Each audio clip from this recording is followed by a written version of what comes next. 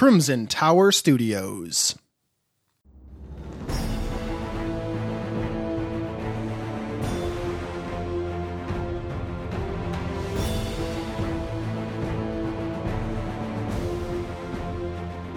Welcome to the Old World Podcast, the unofficial podcast for Warhammer Fantasy Roleplay and the original podcast to bring you both discussion and actual play in 4th edition. I'm one of your hosts, Lance, and tonight I'm not only joined by my co-host Matt as usual, but we're also joined by a very special guest and now 3-time alumni to the show, Graham Davis. Graham, thank you so much for joining us again. It's always a pleasure. It's a pleasure for us, let me tell you. So we are excited. We have a lot to talk about. We actually had originally planned to talk about the companion book in our last episode, but we had so much to talk about. Would have been too much. Yeah, it was just fit too this much. much content. So yeah, we ran out of time. Right. So we're excited to talk about this one. So we're going to bust through. We got some news and stuff here. But before we get into all of that stuff, we wanted to dig a little deeper into Graham Davis. So I guess let's start. If we could do just like the couple sentence version of anyone that might be new to the show, like who are you, Graham, and why does that matter to someone that cares about Wolfrup? Okay, well, I'm a role-playing game writer back from the time when we had to carve our own dice out of flint. I'm one of the original writers on Warhammer Fantasy Roleplay. And right now I'm working with Cubicle 7 to make the director's cut of the Enemy Within campaign for Wolfrup 4th edition. Very cool, which of course we'll be talking about a lot of that today. You also have an excellent blog that you've started, which is grahamdavis.wordpress.com, where you put out consistent articles that are both about Warhammer and non-Warhammer topics. Can you tell us a little bit more about your blog? Yes, I've had it for a while, but the last year or so with working so much on the Enemy Within director's cut, I kind of let it lapse. So I tried to get it started up again, and I try to post 2 or 3 times a week. I've got one feature called Monday Maps, where I find all kinds of maps and floor plans of various buildings, not necessarily game-related. Some of them are historical, but I look at the layout and the functions of different kind of buildings, and hopefully that's useful for people to use in their games. And then the second post of the week is usually something I found that's cool that sort of gave me an idea, like I've been posting on a couple of posts on rings with like secret compartments, or they turn into astrological instruments if you unfold them. They're so just cool stuff like that. And then the last post of the week, which is usually on a Saturday, I try to do something a little more substantial. It may be Wolfrup related, it may be not. Currently, I am working on a hashtag secret project, which people have figured out is going to be monster related. So I've done a few posts on different monsters, and I'm kind of enlisting the readership, the public in general, to help me develop a nice system-agnostic format for describing monsters that will be useful to whatever game you play. Sure. And over the last 30, it was monsters really that got me into role-playing in the first place, specifically the skeletons in Jason and the Argonauts, those Harryhausen classics. Mm-hmm. And I've always been very fascinated by the monsters of mythology and folklore. And over the years, I've compiled notes on probably 1,000 or maybe a few more than 1,000 creatures from all over the place. And I'm finally getting around to doing something with them, and that's part of that exercise. Yeah, that's awesome. I've been really excited about some of the stuff that you've done. Gong Farmers was a big one for me. And you actually took, I think, feedback on that, and you had a whole 4th edition rule set for Gong Farmers, which I thought was awesome. Yeah, that's right. I a few years ago, I did one for 1st, 2nd, and 3rd, just more or less as an intellectual exercise. But then 4th edition came along, and coincidentally, I read in an archaeology magazine, there was this great article, there's a link from the blog post, about the gong farmers working in the Netherlands in the Middle Ages, and that enabled me to create a whole 4-level career for them, and it was just such fun. Yeah. And what's more appropriate for a Wolfrup character? Right? Exactly. That's, oh man. And I was a little, so Gong Farmer, I think, kind of got incorporated into like a different career in fourth edition. I think it might have fell under the peasant career. But like, I always felt like it deserved its own, just because it's not necessarily iconic like a rat catcher, but like when you think Warhammer, and Gong Farmer is like, just fits perfect. Yeah. So People do tend to spend a lot of time in the sewers. That's true. And that's the Amarilli spear ring that really geeked me out. I had so many ideas for like a wizard, and I have a Wizard of Heavens in my game, so like I'm trying to think of a way to incorporate that. Yeah. So yeah. So all right. So you obviously some real great posts on the blog. So go check that out, guys. We actually have a direct link for that too. So if you can't remember, just go oldworldpodcast.com/Graham blog. That'll take you straight to his blog, or grahamdavis.wordpress.com.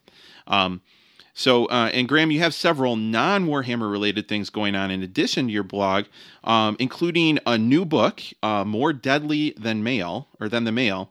And then, obviously, you've also done, anyone in the video gaming world has an idea of some of the recent work you've been doing on the upcoming game Solasta. Am I saying that right? Is it Solasta? Yes. Well, Solasta, yeah, it's solastagame.com will get you all the information on that. It's a computer role-playing game, single-player, 4-character. Reminiscent to me of the old classic gold box D&D books, games rather.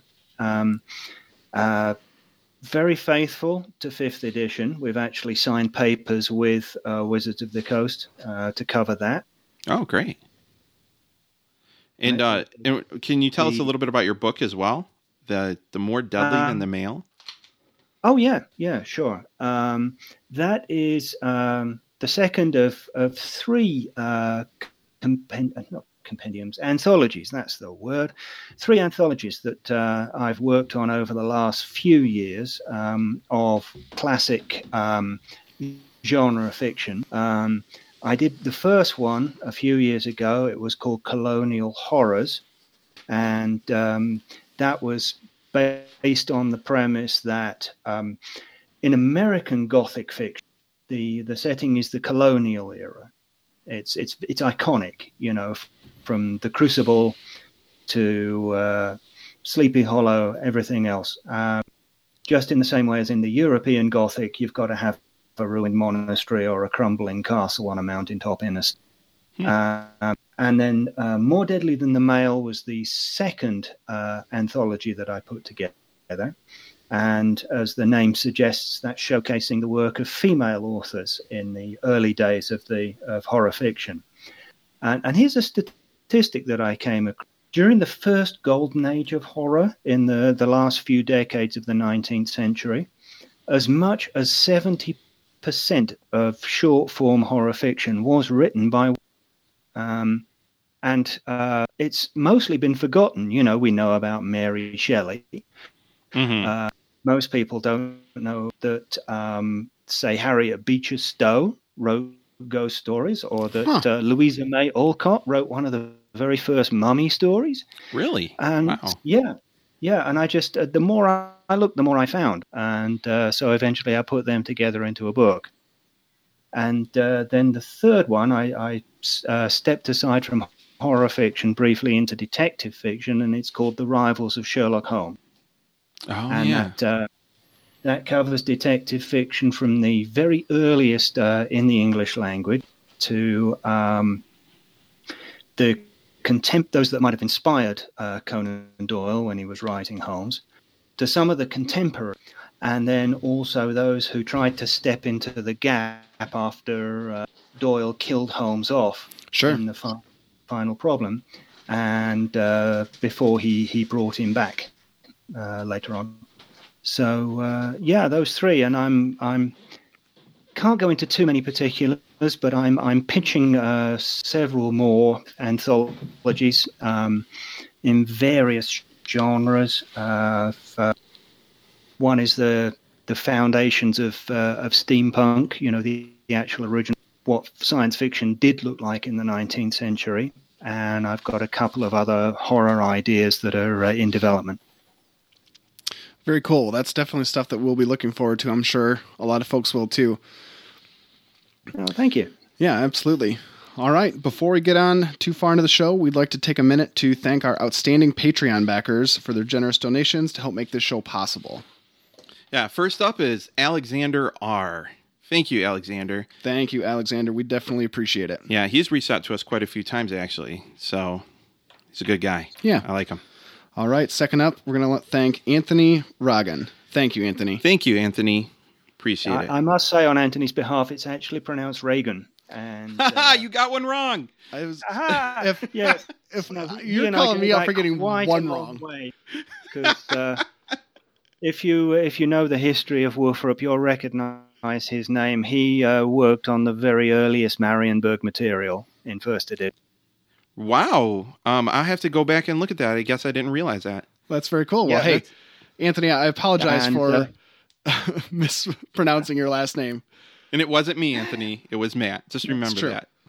It's all right. I had to ask him as well. So, but yeah, he did Marienburg, Sold Down the River for Hogshead. He did the Marienburg stuff in White Dwarf. He did Sigmar's Heirs for second edition.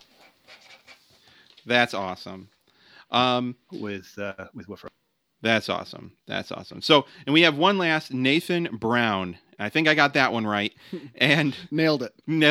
And Nathan he's actually been sending me some cool information we've been about his games. Like he's running a game and kind of giving me the update of what they're going on there in Ubersreich and dealing with a river troll in their last session. So I told him, man, keep sending it my way, man. I love hearing that. So yeah, very cool. Thanks, Nathan. Yes, thank you. Thank you all so much for your support. If you'd like to join these fine folks and buy us a beer or some tea, make sure to hop on over to our Patreon page and support us.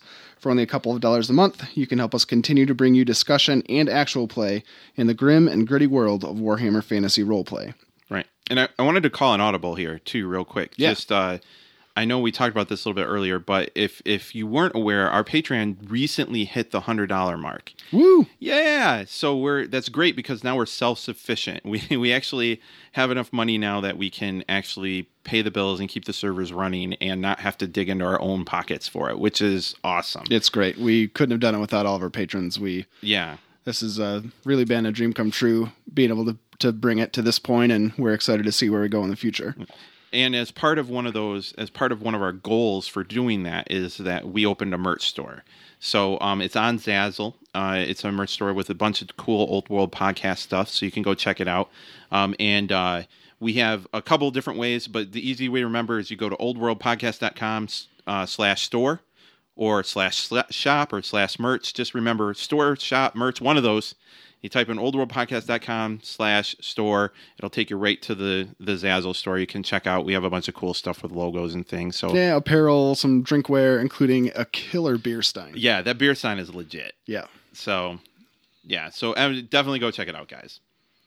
So and we're getting close to the meat of the show here, but we did want a real quick touch on a couple of things. So I wanted to figure out what kind of gaming you guys been up to. So Matt, why don't we start with you? What kind of gaming you been up to lately? So earlier today, I GM'd all the Old World podcast folks through one of the Ubersreich adventures, and it was awesome. We made a couple minor adjustments at the beginning to kind of spice things up, I guess, including giving our wizard the access to some spells that they wouldn't normally have. And that ended up paying dividends throughout the whole episode because some miscasts happened, some epic moments happened, but it was a lot of fun. And that's going to end up being a vault episode. Yeah, keep your ears open because that'll be on our Patreon vault in the coming months. Yeah, and that was Bait and Witch. Yeah, yep. That was, and Matt GM'd it. It was awesome. I got to be a player, and we used the pre-gens from the Enemy Within.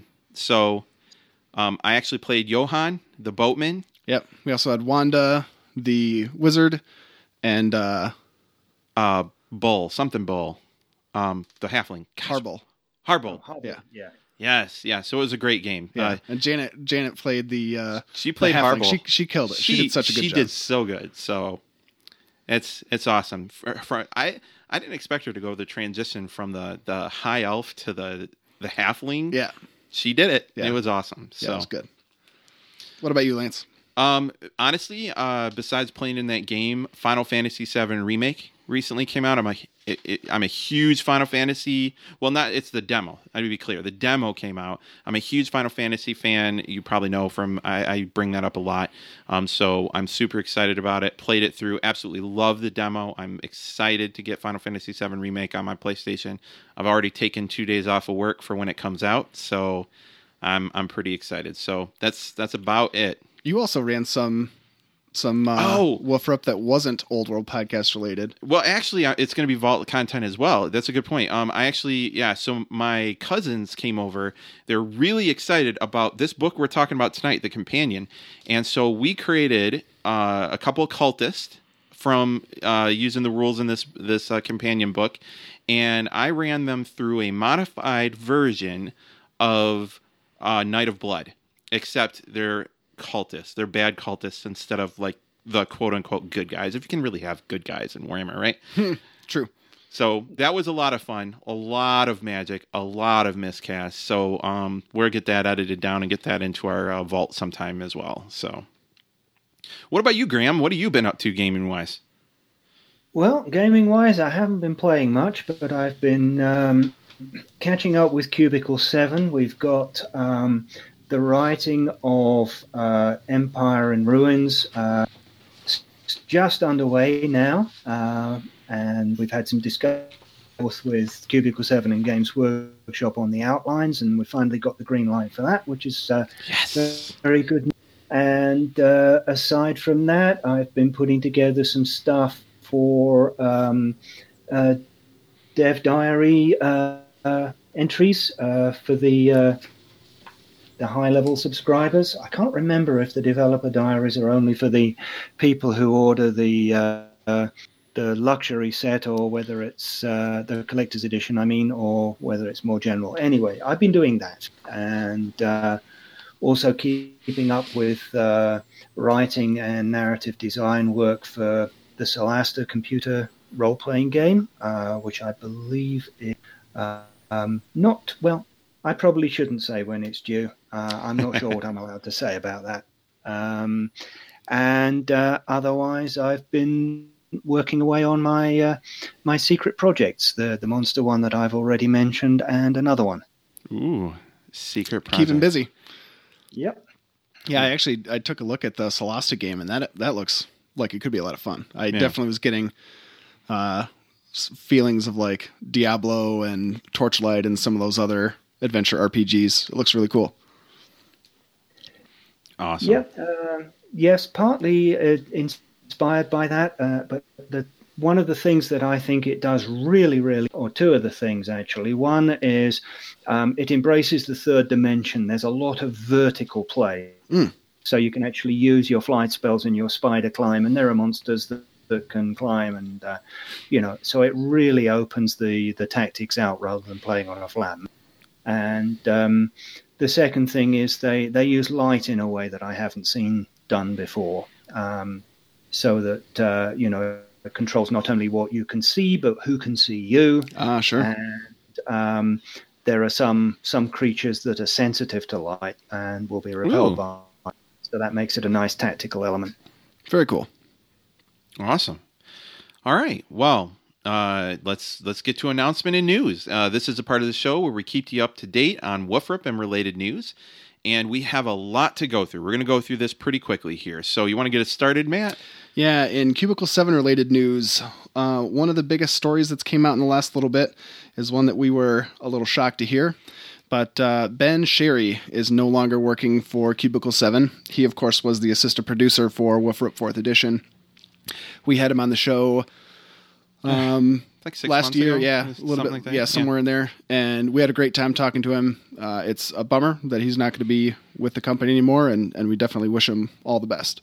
Yeah, he's done almost all the blogs, I think, or a good part of them, which we have raved about. Yeah, constantly. We did the whole episode that we did with him was using one of his blogs as a basis to build adventures. He works on the GM screen, which we absolutely love.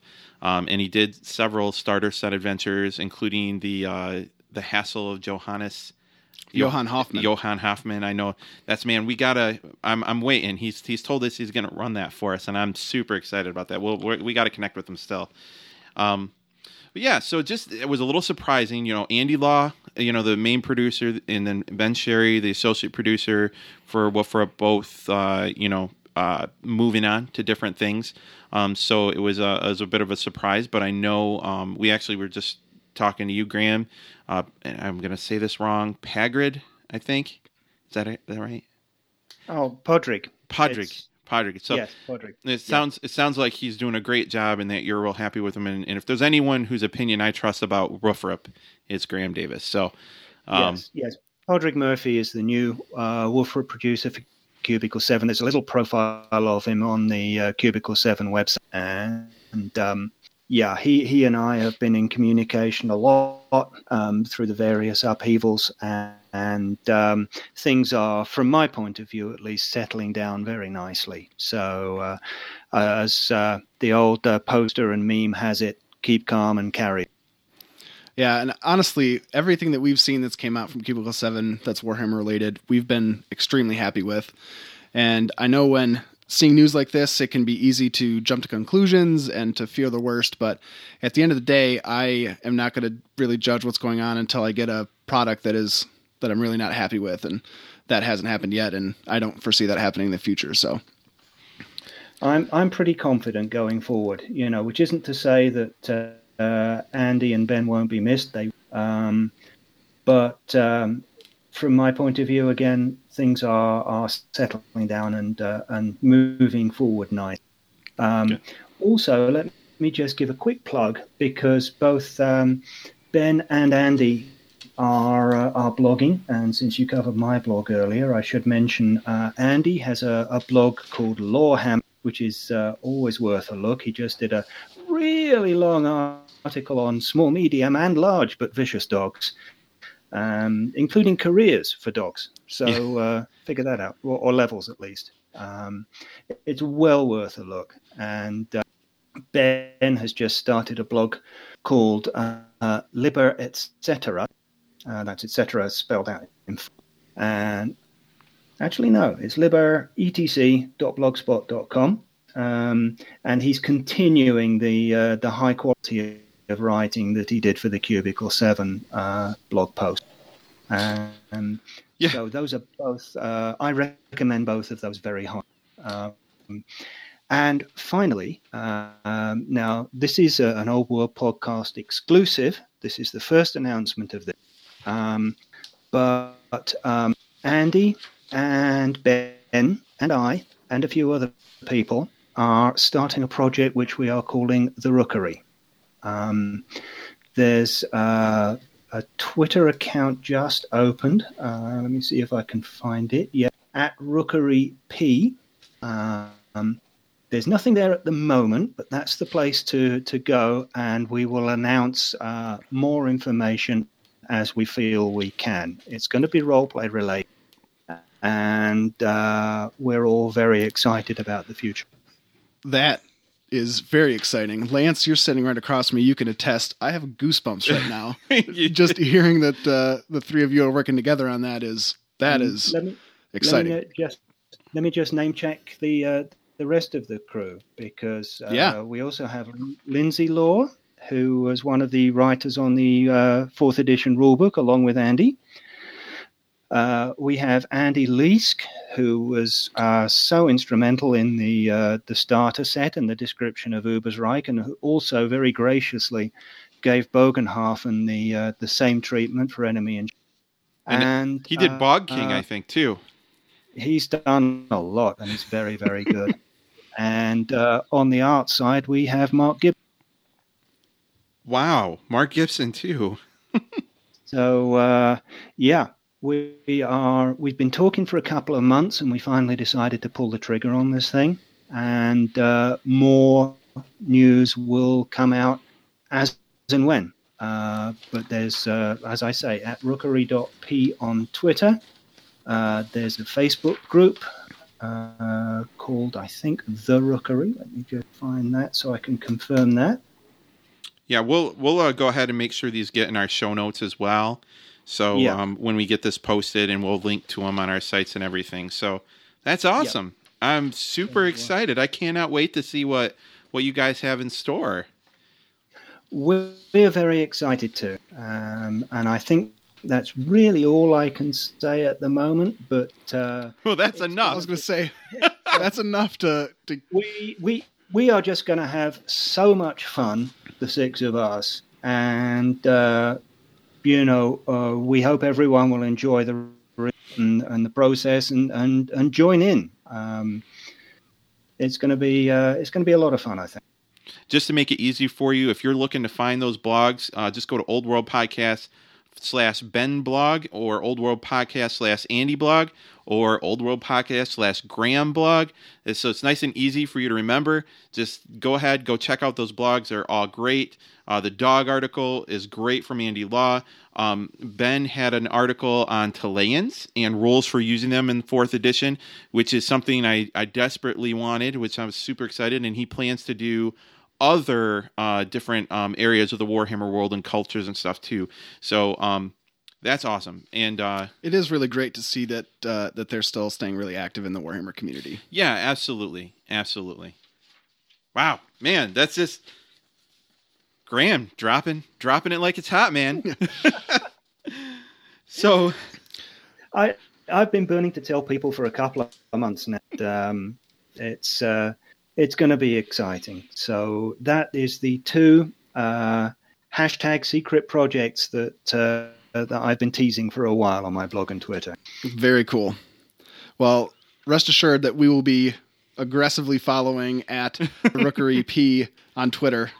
Couple other quick news hits. There was some updates on the other 2020 releases. This information can be found at cubicle7games.com/wolfrup-update.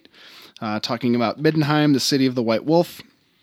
There's going to be details on the city of Middenheim with both events that take place before and after the Enemy Within, with the current expected PDF release of Q3 of this year.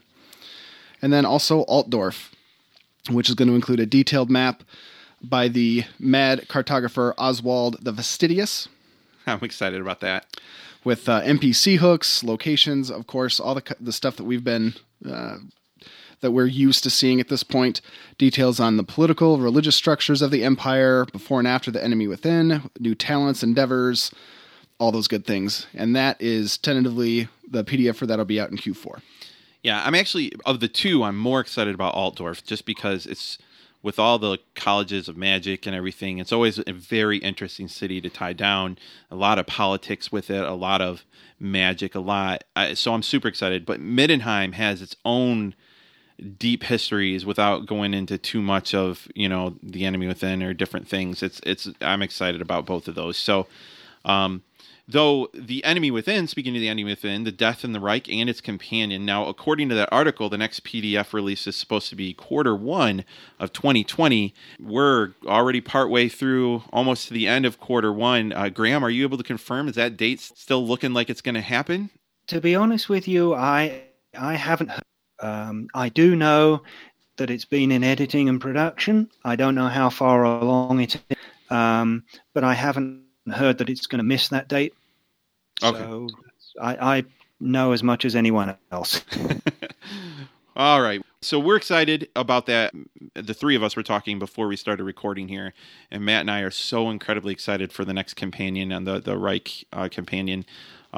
So we're just can't wait. So the GM screen, it's been sent to the printer, so I wanted to throw that out.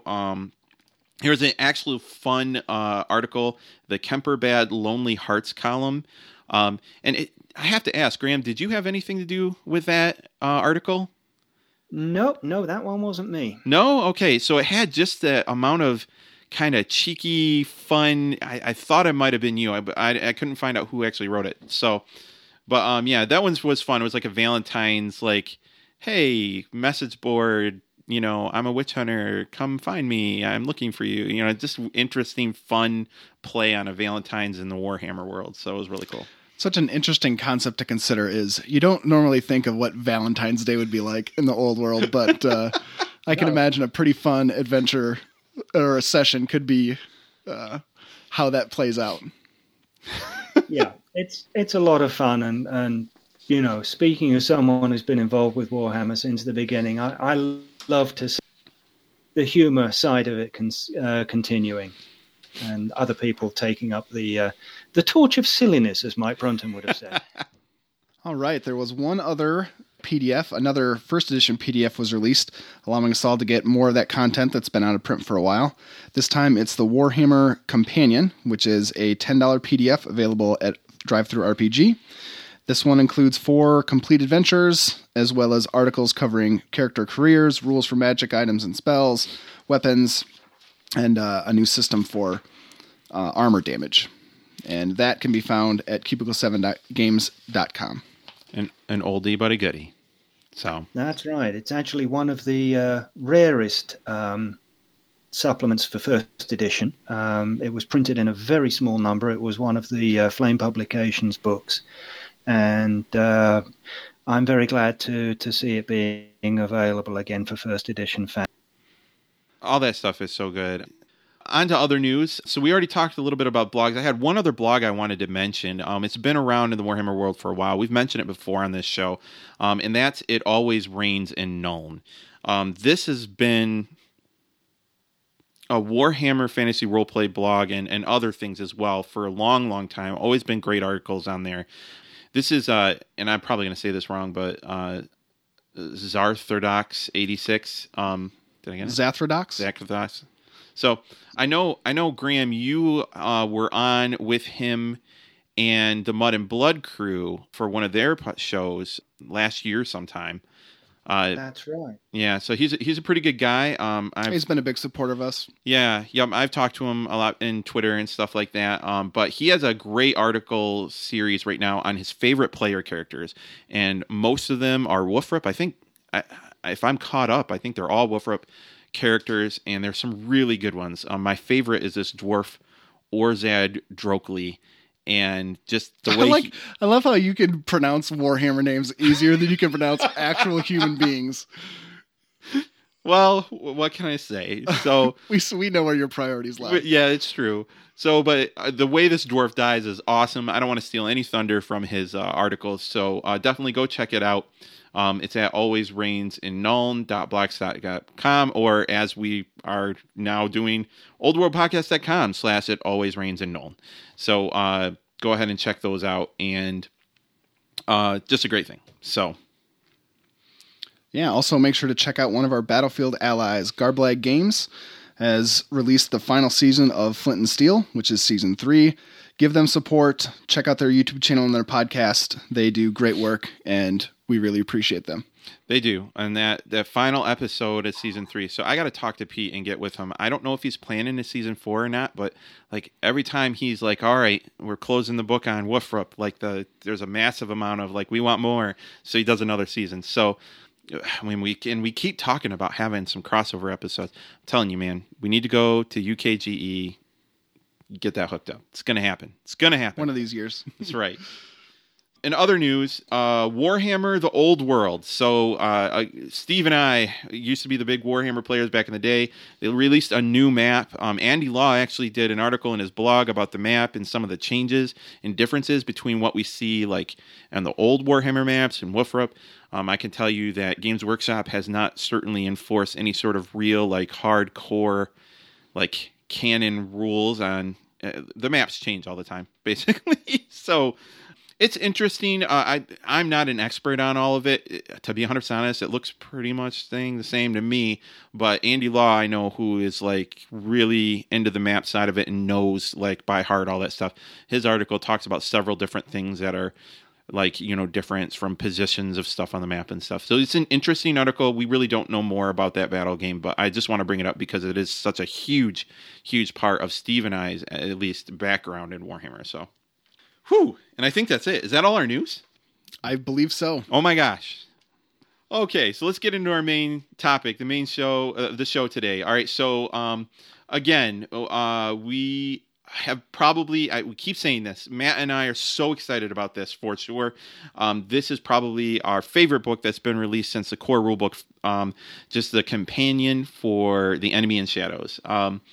So Anyway, let's just get into it. So, Old Worlders, be sure to read the rules on Dar before you get too deep into your corruption. And your mutations could be a problem for you, so you better review and listen as we go over the Enemy in Shadows Companion on tonight's episode of the Old World Podcast. Let's dive in. Yep. Just a quick reminder, too, if you're looking for the review of the Enemy Within, Enemy in Shadows adventure book, that's in episode 23 of the Old World Podcast. Graham, you joined us for that as well. So if you're looking to get caught up on that before you listen to this, check out episode 23. Okay, so first off, all right, so this is, when I opened up the companion, like one of my favorite things, and I think I mentioned this before, is the Barabelli. It is a beautiful ship with a map of the ship, and I love maps. I love maps of ships, but they have a piece of artwork right next to it that's beautiful. So, like, I just wrote down in my notes the boat map. I'm so excited about it. I'm just going to mention it. I mean, it's a useful tool if you're going to use any. You could use it for any real river boat or barge in your game. But I don't know. I'm probably spending too much time talking about it. I'm just excited. Well, not necessarily. Maps. I think it's important to remember that normally when you think maps, you're assuming it's going to be a map of like terrain or a whole countryside or a building. But you could make maps of other things too. And in this case, maybe it's not the Barabelli, but if your players have a boat that they frequent and it's their boat that they're on often, have them draw a map of the boat or art for the boat. And then anytime that something gets added, you can add it actually on the map or to the art, and just another way to kind of immerse your players and have them buy into what's happening. Right. And in the Death on the Right companion, correct me if I'm wrong on this, Graham, but we're basically getting rules on like pimp your boat, right? Like to create your own river barge. Yes, we are. It's something that we discussed. I discussed with Cubicle 7 quite a bit. It's getting. So let's take the Barabelli as a standard, basic, medium-sized riverboat, and then so you have one of those. Now, what do you do with it? And we know player characters are going to want to put like a repeating baluster in the front, or a dwarven steam engine in the back, or whatever, extra armor plating, a ram, more cargo capacity. So, the Death on the Right companion will contain rules for all of this kind of stuff under the title Pimp My Barge. Is that literally what the title is? That was the title as I submitted it. We'll have to see if it made it through editing. That's awesome. Yes. I cannot wait. All right, so we're going to get into this. So, guest commentary. So this is something that I thought was super cool.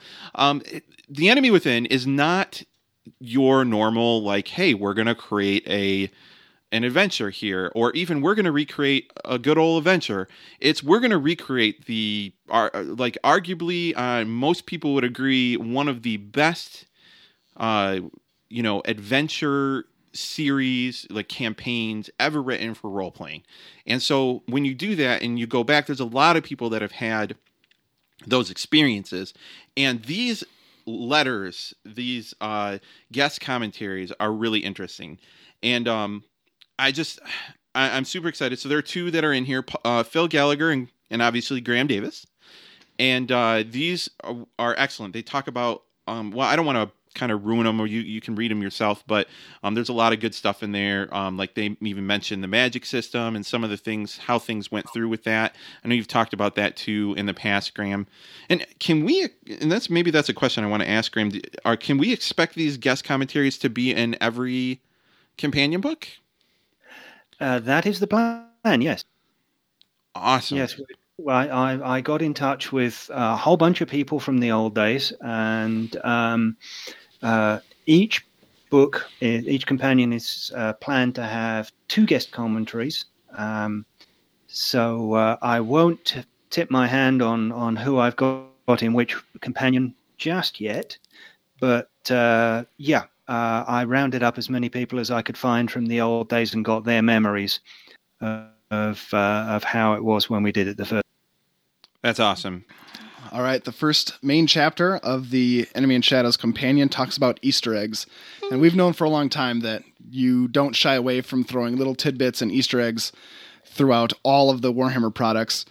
we can look back at the starter set, and it's already been mentioned today, the Hassle of Johann Hoffman is such a fun little thing that you might, not even recognize it at first, but once you realize that it's in there, it's really fun. And there's no shortage of Easter eggs throughout the Enemy in Shadows. Even earlier today, we played the one shot, and Lance, you played as Johann Das Boot, which is a reference to the old the U-boats in the movie, 1981 movie Das Boot. Which right, yep, yeah, very cool. Do you have a favorite, Graham? Yeah, I think Once Upon a Time has to be my absolute favorite. It's the one that gets the most groans when people figure it. And, it actually, I borrowed it.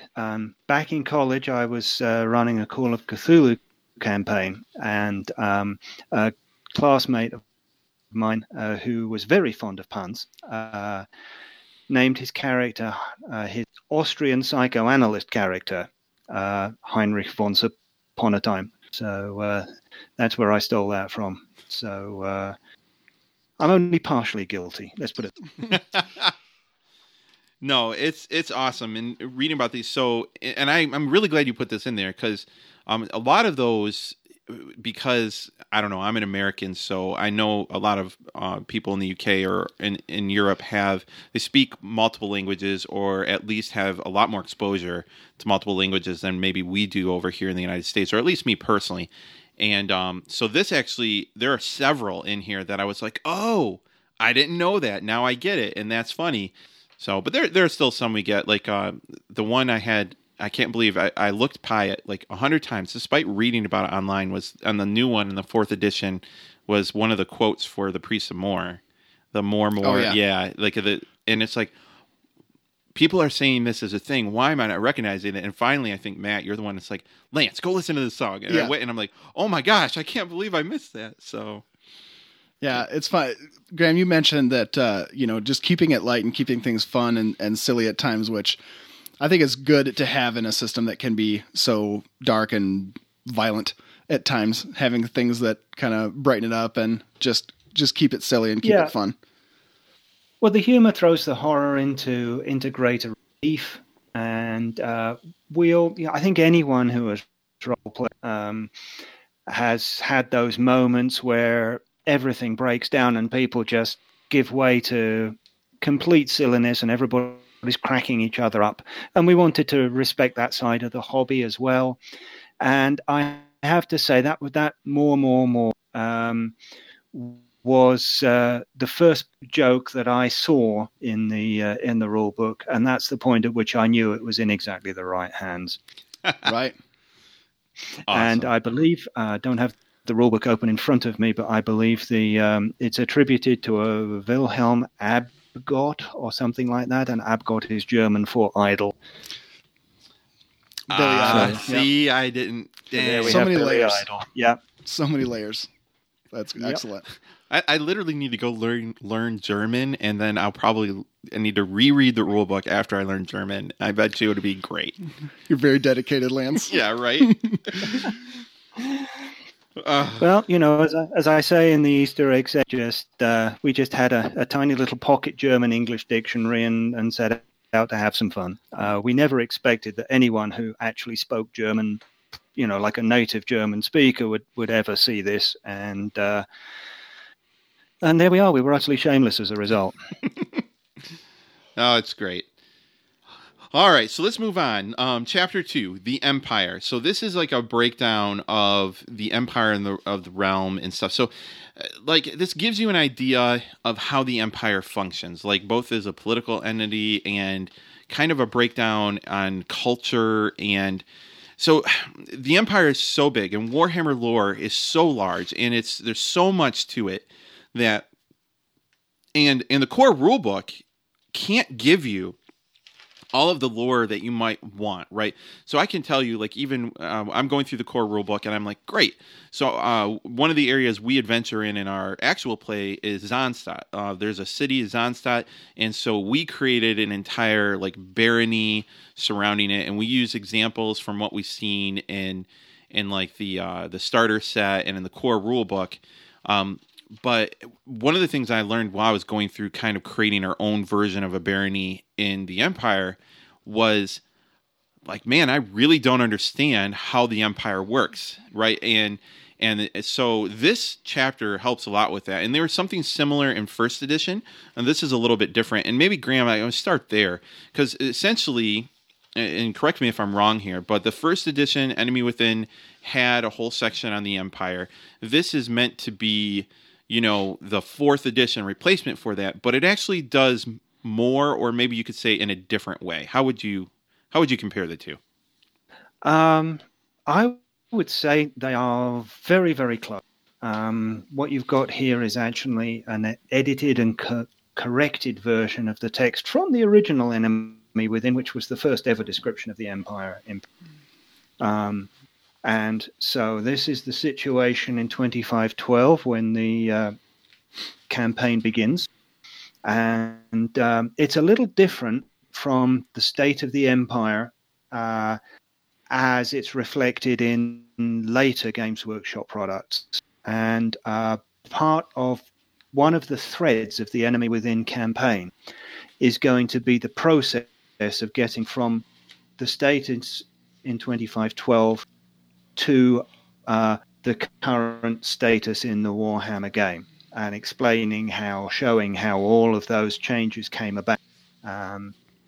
But that's probably something to discuss if you have me on in due course to talk about Empire in Ruins. I can't wait, for sure. Let's mark that in the calendar. No, this is great. So here's something I would say about this. So this is it's a section of text that I would say if you pick up the core rulebook and you are going to run a campaign in the Empire for your players, if you're going to run any sort of campaign or any sort of long-term several ventures, this section alone, if you don't already have the good background of the Empire, is worth it. And even if you do, this helped clarify several things for me. So I'm totally not going to say this correct, but Imperial Plenipotentiaries. I don't think I said that. Plenipotentiary. Nice. Yeah. You just said it, and I still don't think I could say it. But it's, that's one of Phil's creations. He was always very good on the politics and diplomacy side of things. It's basically a super diplomat. Plenipotentiary comes from a Latin root meaning full of power. So he's almost a sort of a regent without portfolio who wanders around enforcing the Emperor's will in various places.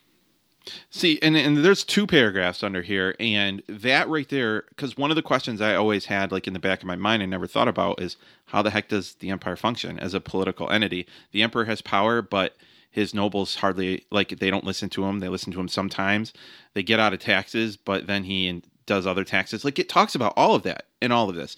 And the those guys, those are like another way for the Emperor to exert his control over, outlying areas and stuff too. So I guess what I'm getting at is this is great information, talking about electors, talking about the Emperor, the guilds, even guild structure, free towns, right? How the taxes and revenues and laws and all that impact the Empire, and in turn, understanding that will help you to create a world that will be more Warhammer. Sure. Well, I also think it's important to know your players, right? If they would really get into something that has a lot of political intrigue, this would be an extremely important chapter to read. At the same time, I can think back to kind of a prime example of something being over-politicized was the Star Wars prequel movies. That they added that in there when it wasn't something that people really wanted, and it, almost tainted those movies a little bit or brought them down because there was too much politics that was involved in it. But I don't think that's the case. Again, it's really going to come down to what you and your players are going to enjoy. And if, digging in and having some heavy political intrigue is something you like, then definitely check this out. Another thing we're not going to get through this chapter without talking about are all the adventure hooks that are in just this chapter alone. I want to say there's 4 or 5 multi-section adventure hooks that talk about specific locations and ways that you can incorporate that into an adventure. So very good stuff there as well. Yeah, it's almost like the adventure hook ideas that are in like Bogenhofen and stuff with bullet points, except they're more fleshed out. Like in a lot of cases, yeah, these are like a paragraph instead of in some like cases just a single sentence. Yeah, which sometimes is enough, but so yeah, this gives you a little bit more. Right. So it's again right. So like boxes throughout this that are great for you, even if you're like, I don't want to use this pre-made stuff, or I don't want to play the enemy within, which I'm wondering what you're wanting to make an epic campaign. Why in the world would you not? But you can take all of those adventure hook ideas. There's great ways. And I think the whole theme of 4th edition, we said this before, is you can make it your own version. And again, another tool throughout this book to help you do that. And then titles. I gotta say, I was like, all right, here we go, titles. Because I can tell you, Graham, when we created Zahnstadt, and I'm like, okay, so I need a counted. I got to figure out, I need all these rulers. What are they going to be? Are they going to be counties? I need to understand this. And then I started doing research and found out, man, it is not super consistent. And then I started doing real world research. And then I was like, whoa, it is really not consistent. That's right. So this basically tells you, hey, here's kind of some guidelines, but guess what? It's not consistent. So, yep. Oh, my legalistic mind doesn't like that, but it's good. So. Yeah, it mirrors real life, right? I mean, right. That's right. As with all feudalism, it started out consistent, but then over years and centuries, various people negotiated for an exemption here and a difference there, and the whole thing just became what it is. It's like American politics. No, let's not go there. Yeah. Ugh, pump the brakes on that, man. Yeah. All right, so let's move on to chapter 3, the Emperor's Roads and Highways.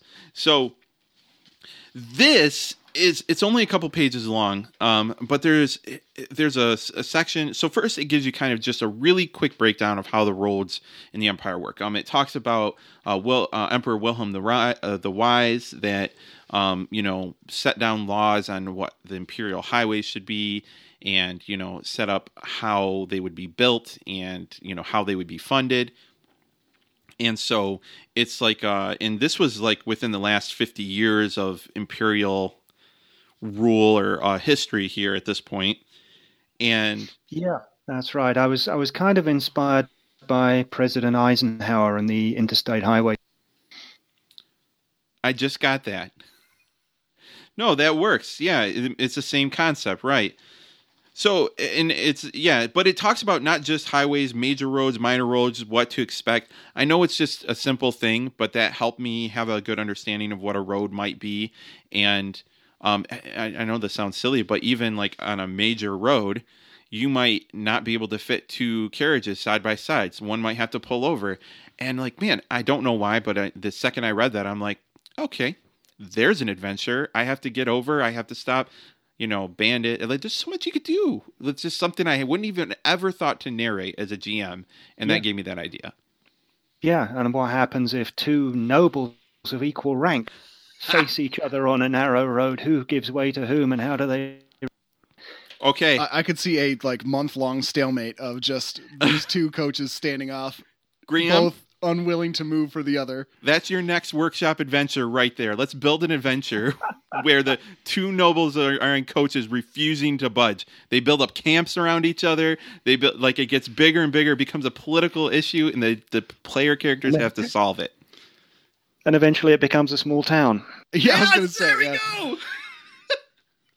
Yeah, they end up having to fashion a separate road just to circumvent the 2 warring noble houses that haven't left the road in 3 years. See, and that's like if you wrote an adventure about that just sounds fun. Yeah, or something that you just happen across. Yeah. Your party is traveling on the road.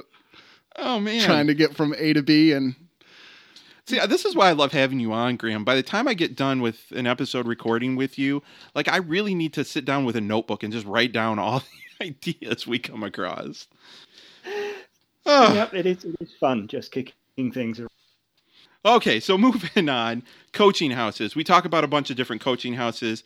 I won't get too much into it, but they're interesting. They have background. Their names make sense. They even talk about the idea of like bigger coaching houses buying out inns along their routes. So like they start to have monopolies, and it's just fascinating, right? And it just goes to tell you like those themes of Warhammer where you can have things like class warfare, like, you know, you talk about the merchant class up and rising and potentially, you know, challenging the noble houses and stuff. Here's like coaching houses and inns, and having monopoly in a major trade route like that could be a great way you could put pressure on a noble house. Things like that. It's just awesome. It's almost like it was well thought out. All right, let's move to our. This is my probably favorite section so far that we're talking about. Yeah, Chapter 4 looks at mounts and vehicles. So this is going to help supplement the horse profiles that you can find in the core rulebook on page 316. This talks about not only beasts of burden like donkeys and ox, but also various different horses, war horses, dogs, and it gives great art for each one, which is always appreciated, but also all the stats for them, of course, and then a brief description as well. It also breaks down the cost and availability, which obviously is the more unavailable stuff like that is, the harder it's going to be to come across. Well, and having pre-done stats for this is a big deal for me too, and because I can just turn here and I go, okay, for whatever reason, my characters have obtained a donkey, and now it's a thing that I need to deal with as a GM, right? I can just go here, here's some stats, I'm good to go. Yeah. You know. Well, and I like how it has a stat block for each of these, but also a section that talks about what are optional traits that they might have. Right. So you have your base traits, and then you throw in the extra traits or the other optional traits just to make it more unique for the specific animal that you're going to have. And like halflings using dogs to pull carts and stuff like that too. Like I know it's simple and it's straightforward, but this is the kind of information like I want, right? And a supplement. Right. I'm making, like, I remember when we first did your first character, Otto, right? He was a merchant. He had a pony and a cart, and we didn't have stats for a pony, and we had 100 different ideas of how that pony might have come into the story, and we're like, we need stats for this pony, right? And we never got around to making them. The pony didn't really make an appearance in the session. True, but like, if I had it here, I wouldn't have had to worry. We would have found some way to have it be important. Yeah. Yep. So. Yeah. Well, having written the River Life of the section for Death on the Rise years ago, I realized very quickly that this kind of information, that, you know, what's in chapters 3, 4, and 5, basically, the companion, there was a gap there covering road travel. And so I pitched it at Games Workshop, got nowhere, and I pitched it various times down the years. And now for this Enemy in Shadows companion, I finally had the opportunity to fill that gap and give people the information they need so that road travel can be covered in as much detail as river travel has always. Thank you. Because we love it. And actually that brings us to chapter 5. And man, there's so many good chapters in this book. But I think when we talked on the phone the first time we had this PDF in our hands, in our virtual hands, like the first thing Matt and I talked about was chapter 5. Yep. And I think chapter 5 really in this book is possibly or likely the one that would get the most use, because chapter 5 is all about travel, and it breaks down travel in different ways, different stages of travel, and talking about endeavors during travel. Mm-hmm. When we think all the times that we've utilized the in-between adventures, it's always been when we're back at town, 3 weeks elapse, so what do you do? Well, as you're traveling throughout the Empire, there's certainly going to be times when you're going to be traveling long distances, and it's not just uneventful from point A to point right. B. There's all sorts of stuff that can happen and ways that you can improve, and your characters can benefit from travel. So breaking travel down into multiple stages, which is determined mostly by the GM, but also by your slowest character, in the same way that if you have somebody who's injured, that's going to greatly slow your travel, which all leads into the travel endeavors, of which there are a few. And honestly, this works largely the same way that the normal between adventures works, where you roll for, in this case, weather. And depending on the weather, that's going to determine a lot of different factors. It even has a whole optional section about catching a cold, which if you're out in a heavy rainstorm or if it's snowing, the likelihood of catching the common cold or pneumonia is going to be greatly increased in those situations. Yeah. So I'm paraphrasing here, but I think it was Tolkien that said something to the effect of, it isn't the destination, but it's the journey. Right. Yeah. So, yeah. And I know, and this is a lot of what you were teasing us with, I think, on the first Gen Con, Graham, like, this is coming, and it's so good. That's right. Yeah. I wanted to do it for so long. It was such an obvious gap in the rules that I was very excited about having the opportunity to do it. And now here. What was your favorite part of this chapter that you were most excited to write? I think my favorite part was the weather and the effects that has on the road. Because in, knowing what I do about European history, and if you've ever done any off-road travel, the weather is critical. If it's dry, that's great, but if it's too dry, the road goes dusty and rutted. If it's wet, it can turn to mud, and if you have, little skinny stagecoach wheels, they'll bog down very quickly. Mm-hmm. And basically, it's the Wolfrup tradition, taking something that other games take for granted. We travel from town A to village B, and making it absolute hell on the player. Yeah. That's what the game's all about, really. It is. I absolutely love it. It's because I was just thinking as you were saying that. Right. So, hey, that's a week-long journey. Except it's like, oh, it rained. Now it's a 3-week journey, right? And you're sick on top of that. Right. Yeah. So there are a handful of travel endeavors that take place as you're out going along. Things like woodcraft, foraging, mapping a route, keeping watch, which are some things that we do normally, but they don't usually have the same kind of mechanical impact on the game like these do. Practicing a skill, recuperating, making camp. And one of the things that I like most is that depending on how well you roll during the endeavor, that's going to trigger a positive, coincidental, or harmful encounter that's going to happen to your character. And there are these of course are 3 separate tables that you get to roll on, and there's some great stuff. Some really interesting things that can happen, and just another way to keep it fresh and keep your players on their toes. Tables, things that Matt loves. It's true. Yeah, and I have to just take a moment to give Anne massive props here for this chapter and for all the others, because when I was writing this, just as when I was writing Enemy in Shadows itself, the rule book was still in kind of a state of flux. So I submitted a manuscript which had charming little notes all over it, like insert rules here. So and Andy did that, and he's made it great. As you say, with the travel endeavors and the encounters that flow from there. So I was only really able to point out an intention, and Andy made it all work. Yeah, I even just some of the, like, in the harmful encounters, like the name of one of them is Even Nature Hates You. Like, mm-hmm. That's just like, I want to roll that just because of the name. Yeah. And even within that one, it mentions, could be deadly animals, lightning storm, disease, or insects. And now I just have it in my head like a swarm of bees just starts, overtaking your coach or your party, and how much fun that could be to role play. Oh my gosh. So Graham, I wish you could be in person with us when we do these. As Matt and I look at each other like smiling like, little kids when we talk about this stuff. We just get so excited. Oh, well, I'm so glad you're enjoying it. It's certainly it was certainly a lot of fun to do.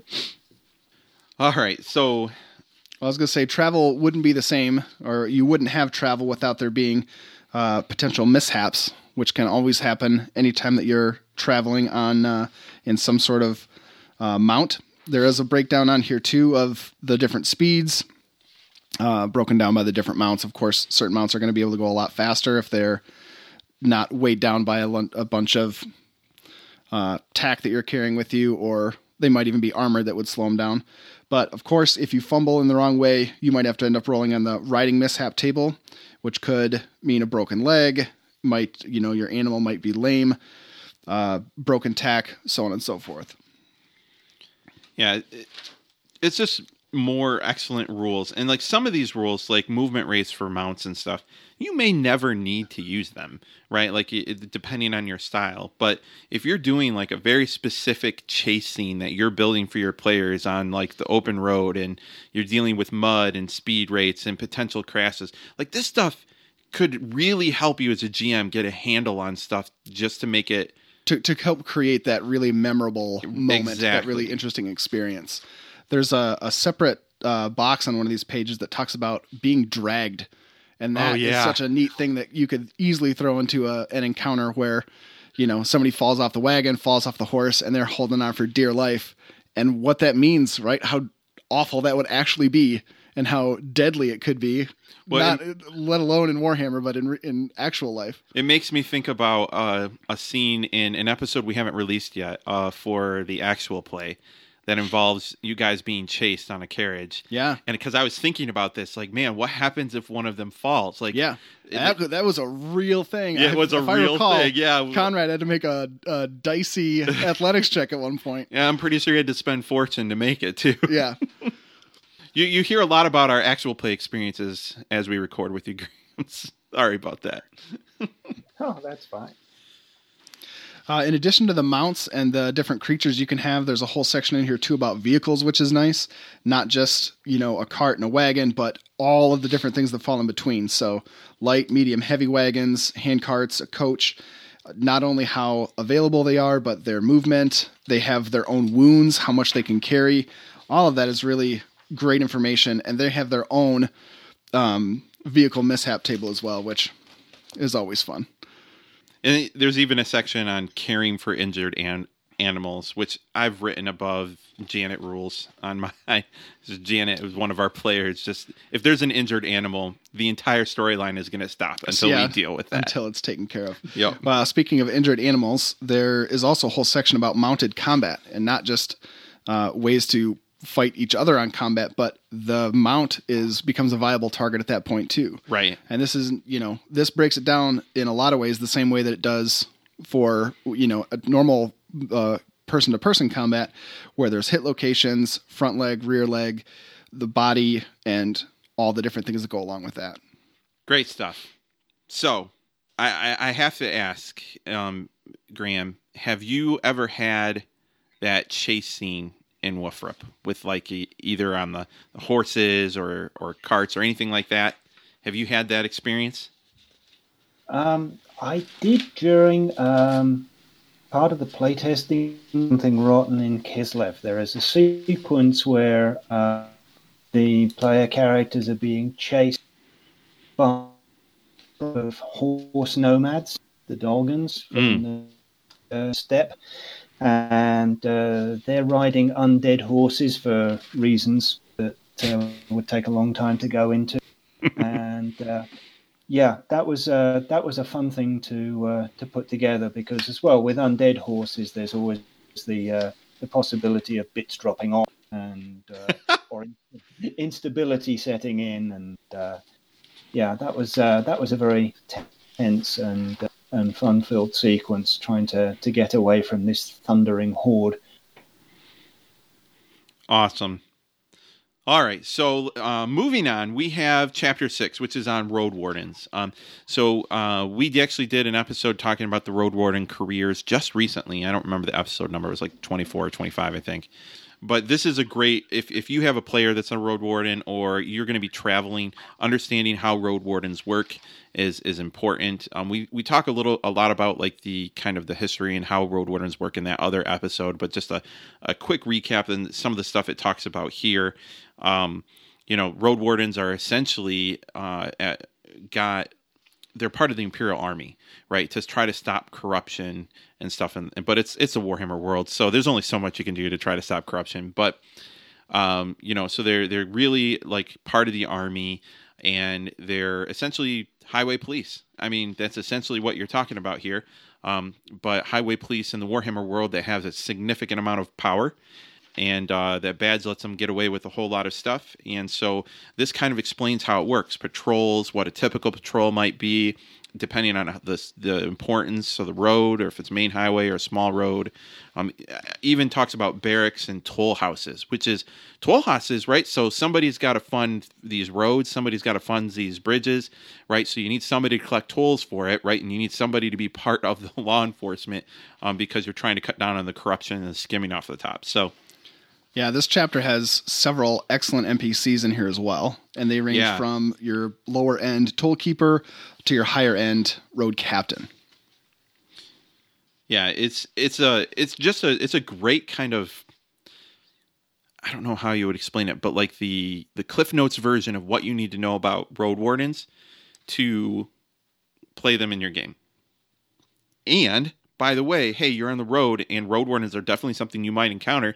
Here are 4 different NPCs of various levels that you can immediately take and use, GM. Yeah. The artwork that's in here for Heinrich Steele, the human road captain, is, of course, it's a beautiful piece of art, but not the kind of guy you want to face down, especially when you look at his characteristics and skills. Yeah, I would steer clear of that fellow. Yeah. Toughness of 52. Yeah. Yeah. Did you work on the characters or the NPCs in this chapter, Graham? I provided outlines of NPCs, but one of the many that Andy made was to give them names and personalities and make them people, rather than what I provided was templates, more or less. Okay. All of those actual personalities, and also the shadow cast box, which I think are a brilliant idea. They were all Andy. Excellent. Yeah, no, that's and actually, and then we're talking about these NPCs. We can actually, that really leads into the next chapter, chapter 7, right? And that is all roads lead to Bogenhofen. And this is, how would you describe this? It's like an encyclopedia of NPCs you might meet on the road. Is that I think that's a good way to explain this. Yep, that's pretty much it. Yeah, it's so, because you look through this, and just so every NPC has a picture, which is huge for me as a GM, because I can get a quick look and already get a feeling for that character. You immediately know how to play it and the kind of personality they might have. I really appreciate that this whole chapter is broken down into sections. You know, the first section is your road riffraff, your bounty hunters, your entertainers, gamblers, and so on, down the list. There's too many to name, really, but every NPC that's in here has a full stat block, piece of art, and then at least a paragraph or more description of what they're like and why they're important. And again, more Shadowcast box in here, right? Several. To help you tie it in to the enemy within, and just good stuff. Like, I mean, we're obviously not going to go through every NPC in here, but it just gives you a great cast of characters for the road. I love it. Lots of good stuff. Moving on. This is probably the second thing we immediately talked about when we started talking about what we were geeking out about when we got this PDF. Indeed. And of course, you were talking about Chapter 8, which is all about mutants in the Empire. This is another great supplement to the information that we already have. The chapter, I want to say, is like 12 pages, and 10 of those are just tables to roll on. Each of these tables is going to break down physical mutations, the beast head, mental mutations, fixations that are all there designed to help you make a really interesting mutant for your characters to come across or to happen onto. What is really nice too is that you roll a D100 to determine the physical mutation, for example, and there's columns in here that are different for whether you're rolling a mutation for Khorne or Nurgle or Slaanesh or Tzeentch. So if you have one of those that's like overarching throughout your whole campaign or through a session, you can tie in directly to that instead of just having it be completely random. Right, and there's even a section, it's for Chaos Undivided or any power. And right. So like you can just roll on the entire table too. You don't have to stick to a specific Chaos God, but it's so... So it basically takes what we have in the core rulebook and says, you like mutations? Here you go. Here's a lot more mutations. That's right. I went back to the old classic Realm of Chaos books and ransacked the mutations tables from there and added a few more. And so, yeah, just as you say, if you like mutants, here's mutants. And I also tried to cover a little bit about mutant culture and the different kinds, because that can be a very good point of character, and it can also inform all sorts of adventures and encounters. It can be a good source of ideas, just figuring out how they live, what problems they face, and how those problems manifest and might come to the notice of a group of adventurers. For sure. How to keep your mutation secret, and in some ways not being able to keep it secret. That's one thing that's nice with any mutation that isn't something that can be hidden. It has a little footnote, so we know that if you've got this mutation, people are going to know about it one way or another. Yeah, I think that the mutant, because it talks about mutants in the Empire, and again, for someone that might be new to Warhammer, right? You picked up the starter set, you ran that was great fun, but you as a GM especially are trying to get a better understanding of how the Empire would work. This is great. Understanding mutants, it gives you like a real intense look at what you might be looking at and why. How do I say this? How a cult mutant is different than a bandit mutant that's different than a beast man. Right, or like just how mutation is seen, right? So like just understanding, like you might be a good person and you have this mutation, that could be a death sentence, right? You could be an upstanding imperial noble. It doesn't matter. If the witch hunters see you, you're done. Yeah. Speaking of that, there's an amazing piece of art on page 67, which is a witch hunter looking like he's ready to dispatch a mutant with a third arm and a mouth for a stomach. Very evocative of what to expect when you're talking about mutations in the old world.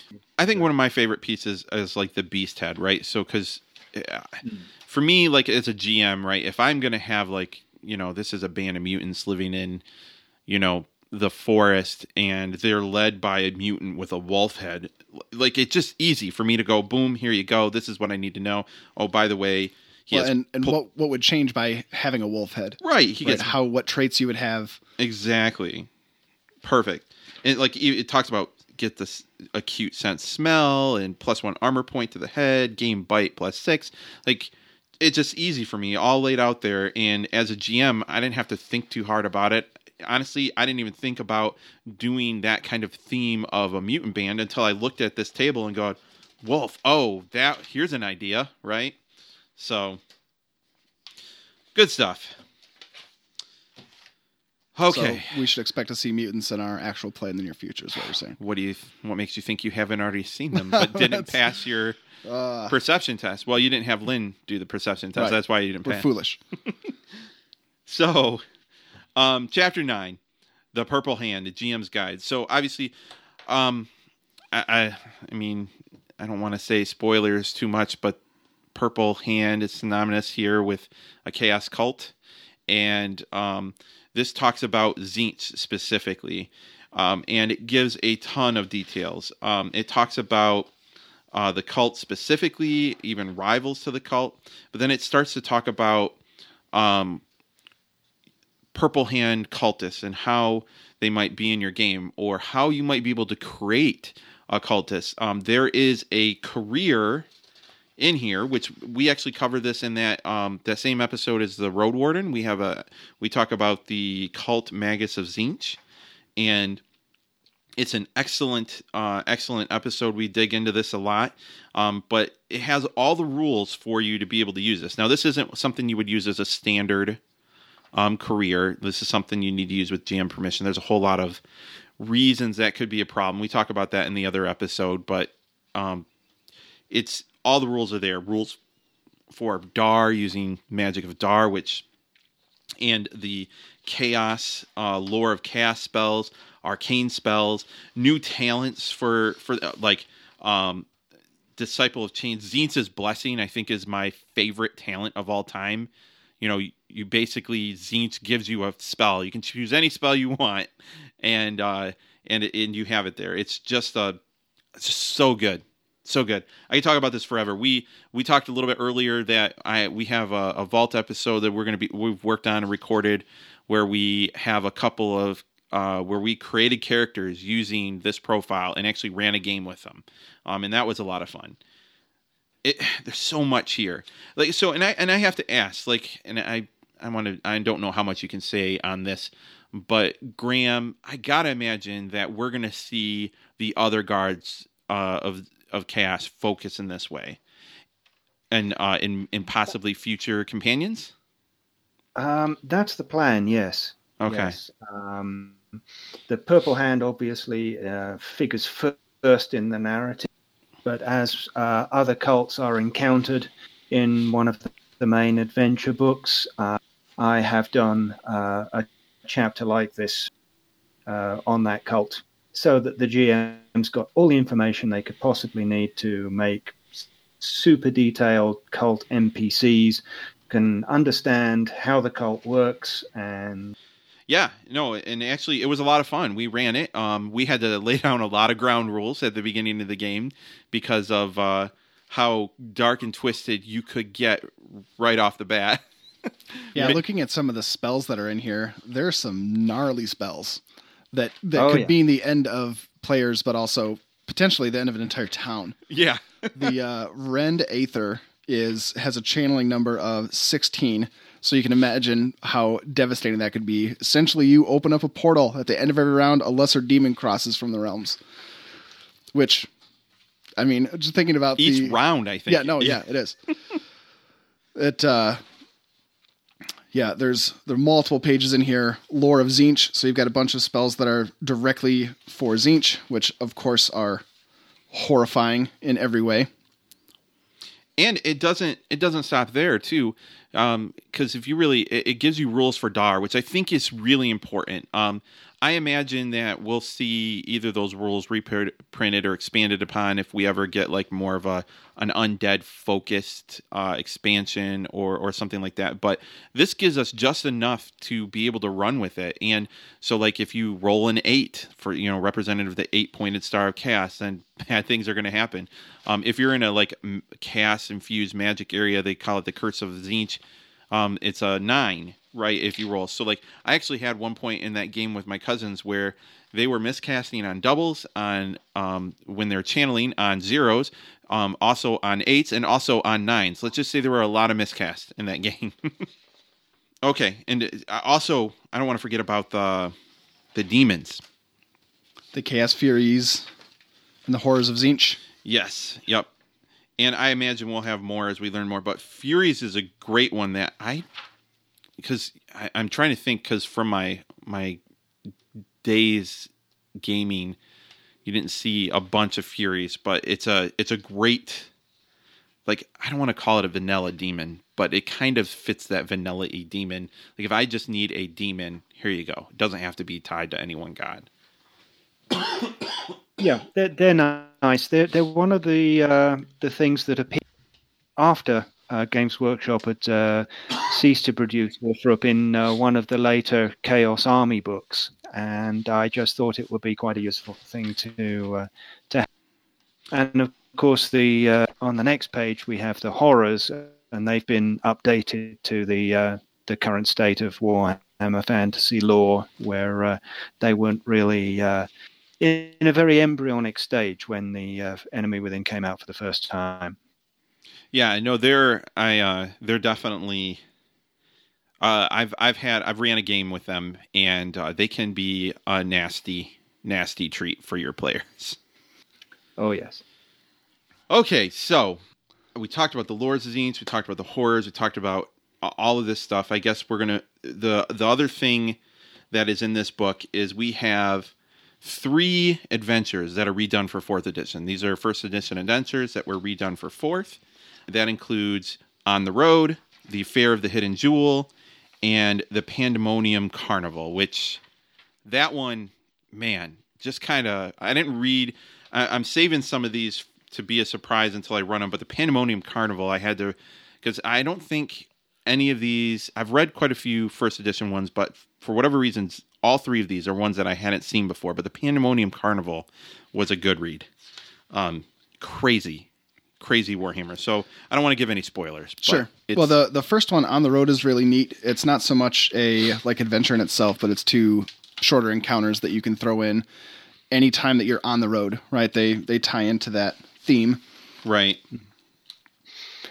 Yep, and that was also the first thing I wrote for Wolferup in White Dwarf. Oh, really? That was your first one? Might even have been the first article for Wolferup ever published in White Dwarf.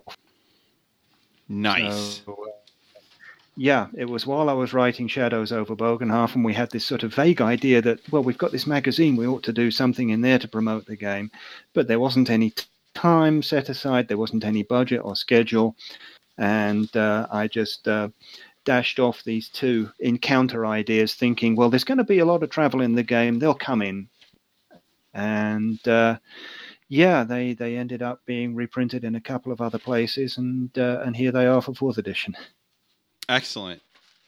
Yeah, so I don't know I'm seeing the picture and I'm seeing some big cats. That looks really cool. Yeah. Back around that time, Elven Beast Handlers first entered the miniatures line. Oh. And, so I had an idea. Among them, these cats created by Trish Morrison, and they were kind of mountain lion size, maybe a little bigger and a little rangier, almost like cheetah shape. And I had the idea that these would be a great sort of forest predator to have around the place. And as you can see, the Warhammer lore hadn't quite solidified at that point, and we had lycanthropes and shape change and these cats, and so I just put the 2 together in this adventure. And as far as I know,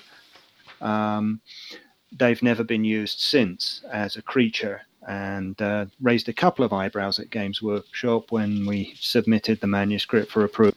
And hence there's a little box on page 87 explaining the history of the whole thing. There aren't lycanthropes or werewolves or weird anythings in Warhammer as it currently stands, but back when this was written, those sorts of things weren't ruled out. And so essentially it boils down to keep calm and carry on. Right. Don't use it if you like, but you don't have to. Well, this is Warhammer, man. I don't count anything out in this in this game.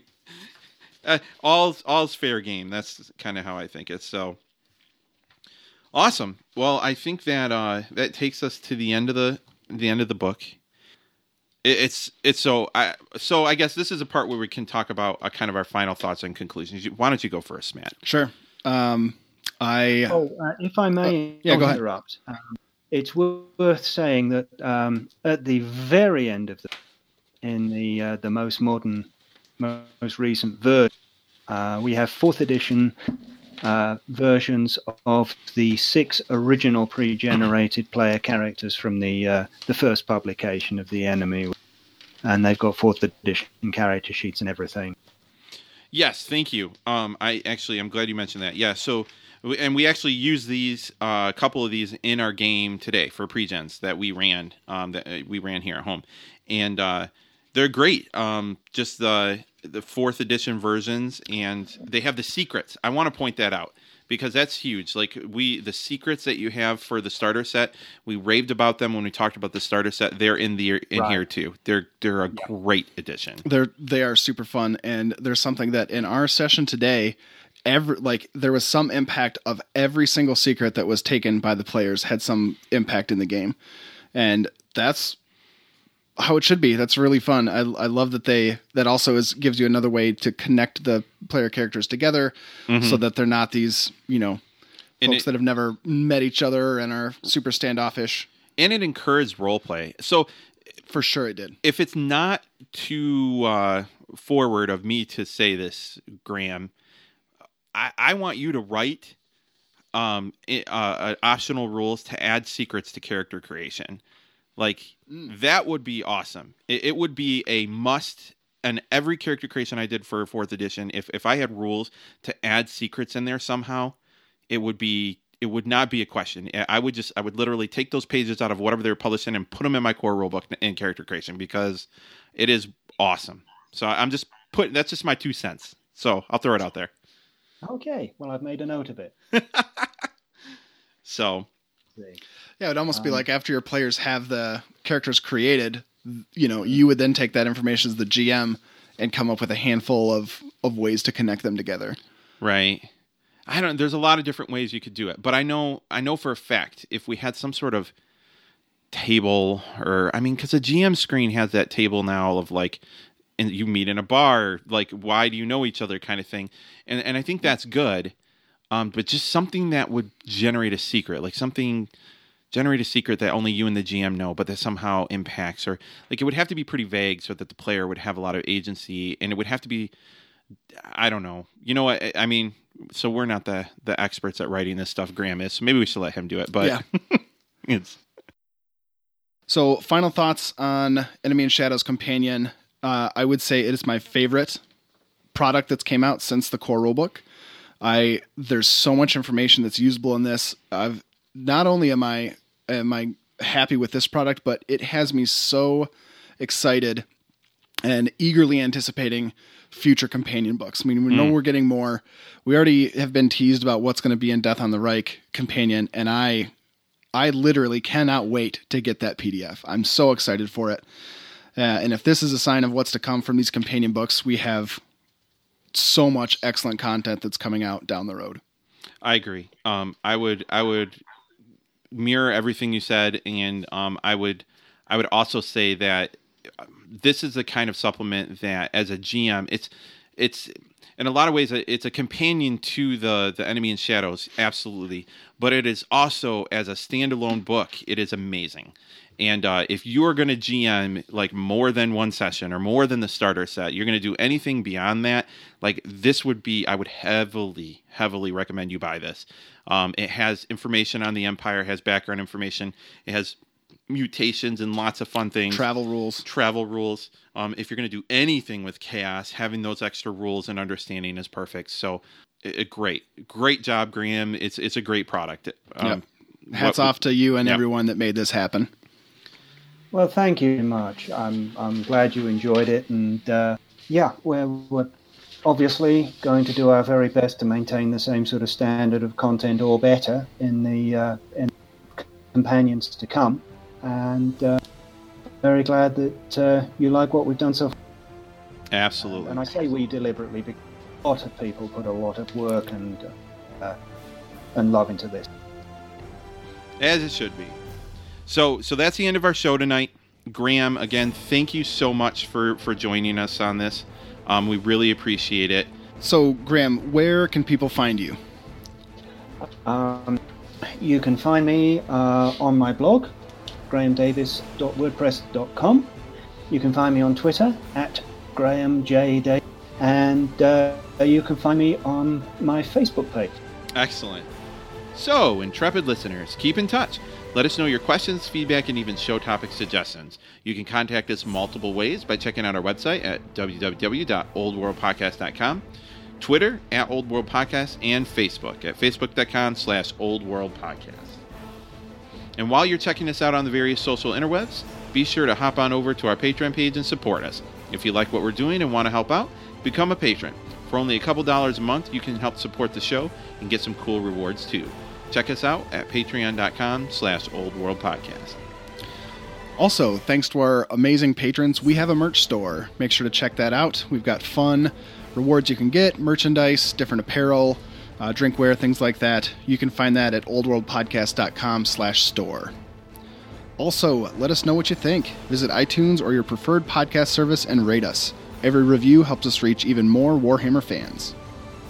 All right, so this is Lance saying good night.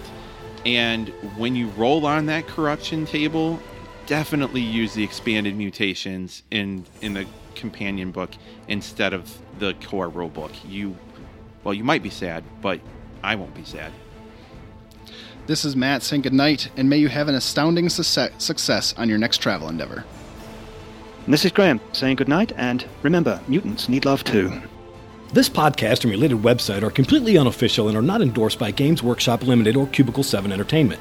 It is intended for educational and informational purposes only.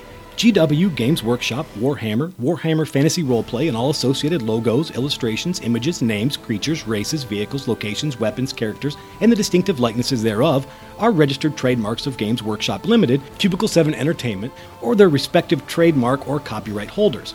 All original content of this podcast, including any audio or video information, is the intellectual property of the Old World Podcast and Crimson Tower Studios, LLC.